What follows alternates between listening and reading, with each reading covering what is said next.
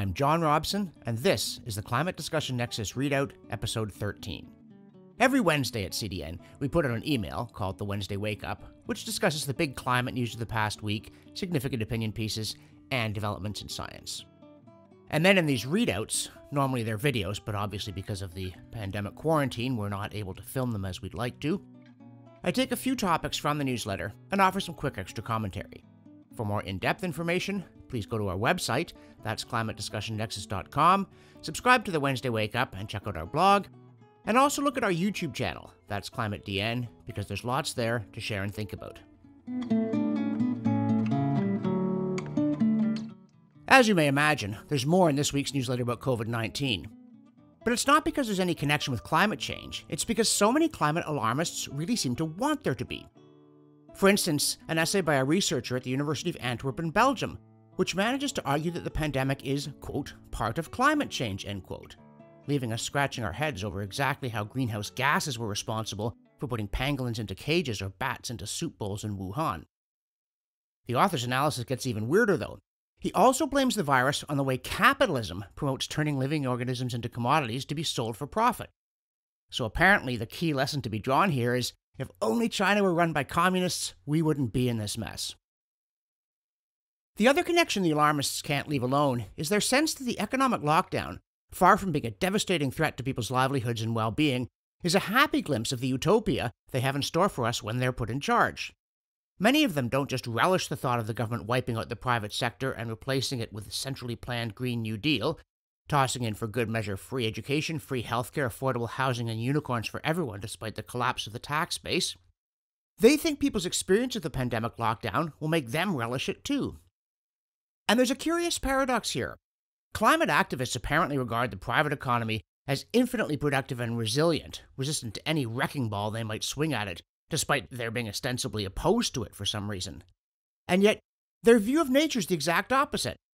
In principle, they claim to regard it as astoundingly dynamic and adaptable. Yet in practice, they say that any minor disruption is going to smash it like a vase. For instance, if one animal is affected negatively by temperature increase, then that whole species is a goner, and then there's going to be a domino effect going from bad to worse as its whole ecosystem is wrecked. It disappears, it takes out its predators, there go its neighbors and the cat down the road. There's a profoundly and consistently illogical streak in this view. Why should it always be the case that every effect of warming is not merely bad in itself, but triggers a cascade of other things, all of which are worse in a self-reinforcing rush to catastrophe? Never mind why is no impact of warming ever good. Why does no impact of warming ever cause another effect that damps down the initial impulse instead of amplifying it? What if warming harmed one species, but also increased the availability of other prey? What if it killed off some of its predators as well? In principle, a lot of things could happen because of warming, and a theory that always picks the worst one before looking for evidence is not science, it's propaganda. And it's also very predictable. But in our latest episode, we present a couple of small counterexamples, ways in which real science has shown that nature seems to have a trick or two up its sleeve to counter the effects or causes of warming, and even generate beneficial side effects in the process. Also in this week's readout, we have 2 contests, not 1. Of course, there's another edition of our game, 1919 or 2019, this time showing you Saskatoon daily temperatures and asking you to guess which one is immediately post-World War I and which one is a tale from a climate crisis. The other one is from our friends at the Global Warming Policy Foundation, who describe one of the grandest scientific experiments in history, which is to see over the next 20 years what happens to climate. So place your bets, folks, because the sun is entering what might be a record-breaking quiet phase, while greenhouse gases are going to continue rising despite the empty promises of governments. So, what do you think is going to happen to the climate? The IPCC and other alarmists say the sun has almost no effect on the world's temperature, so warming will win out. But there's a rival school of thought which says that solar effects matter a great deal, through their indirect impact on cloud formation primarily. And if they're right, temperature will not rise significantly when the sun's in a quiet phase. Now, that's a very big bet. It matters a great deal to the debate. But unfortunately, we will have to wait 20 years to get the answer, whereas in the case of 1919 or 2019, you can get it right away just by going to our website. Also, in our science section, there's a description of an interesting paleoclimate reconstruction of temperatures in the Mediterranean region going back into the, what's this? The medieval warm period? Yes, indeed. We hear a lot about how this or that is the hottest year ever from people whose records apparently go back a few decades, or if you're lucky, almost 150 years. So it's refreshing to get this much longer perspective. And it's also striking because the hottest year they found in the region in the period they were studying was 1648.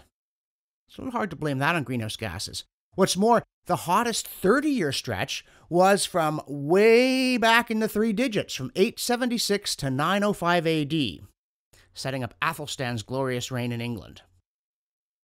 And here's another interesting, even disquieting feature of this temperature reconstruction, is that after this record-setting warm spell in the 800s that saw the happy reigns of Edward the Elder in England and Charlemagne in the Kingdom of the Franks, aka Roman Empire Mark II, the 900s saw the temperature plunge quickly to the coldest point in the whole record they studied, which certainly seems to undercut all these claims we keep hearing about how we're now seeing faster rates of climate change than ever before, the temperature was stable until we came along and ruined everything, and so forth. The authors also looked at climate model simulations for the whole period and found that not only did they not agree with the temperature reconstructions, they didn't even agree with each other. But remember, other than that, the science is settled. As always, there's lots more in the newsletter, and I hope you'll have a look at it, pass it on to some friends, and make sure you sign up for a subscription if you haven't already.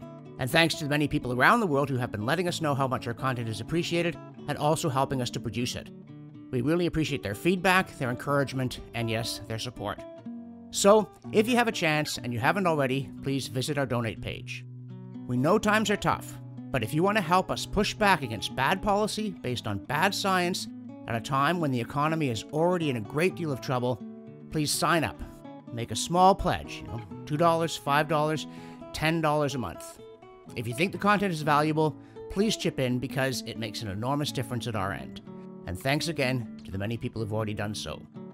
For the Climate Discussion Nexus, I'm John Robson.